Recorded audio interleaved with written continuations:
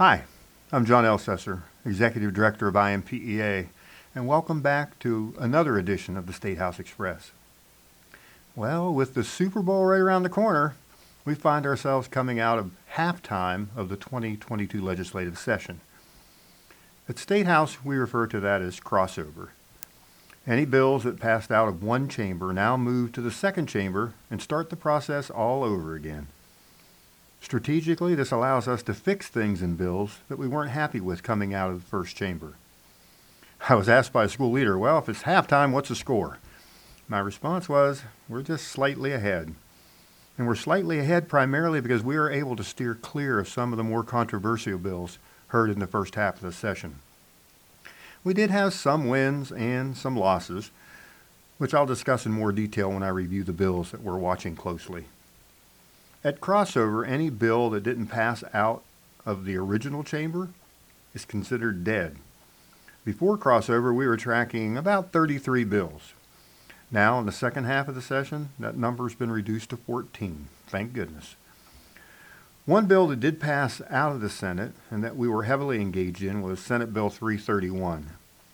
I call it the ESA Fix-Up Bill. As you know, the General Assembly in 2021 passed a budget that added a new school choice program slated to open in 22-23 school year, the Education Scholarship Account Program.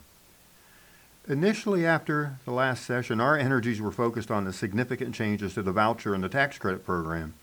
But as we enter 2022, our focus is shifting now to the new ESA rollout. As we've shared previously, we've been working closely with the State Treasurer's Office to ensure the program would work from a non-public schools perspective. We had a number of concerns with the original language. The folks in the Treasurer's Office listened to our concerns and attempted to address them in Senate Bill 331. Unfortunately, a number of those fixes were stripped out in the Senate Appropriations Committee. Simply, the fixes dealt with things like the APC dollars, tuition payment priority, and a surety bond requirement. It's our hope that we can get some of those fixes back into the bill on the House side.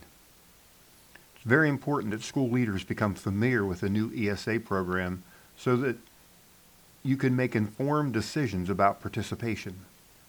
The program will be rolled out soon and you'll be facing these important decisions before you know it.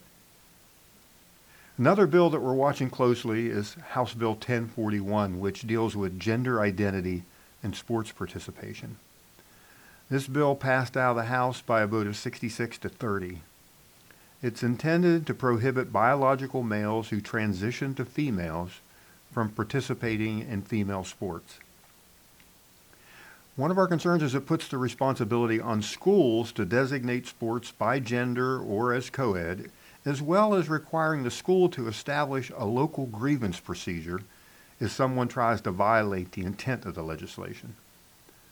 The bill was controversial and when heard in the House Education Committee and had quite a few people testifying, probably over about a 4-hour period.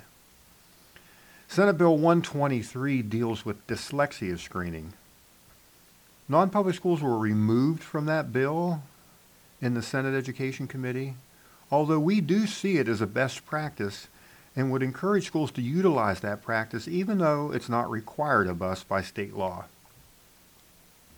Senate Bill 167 and House Bill 1134, which are CRT response bills, do not include non-public schools, thank goodness.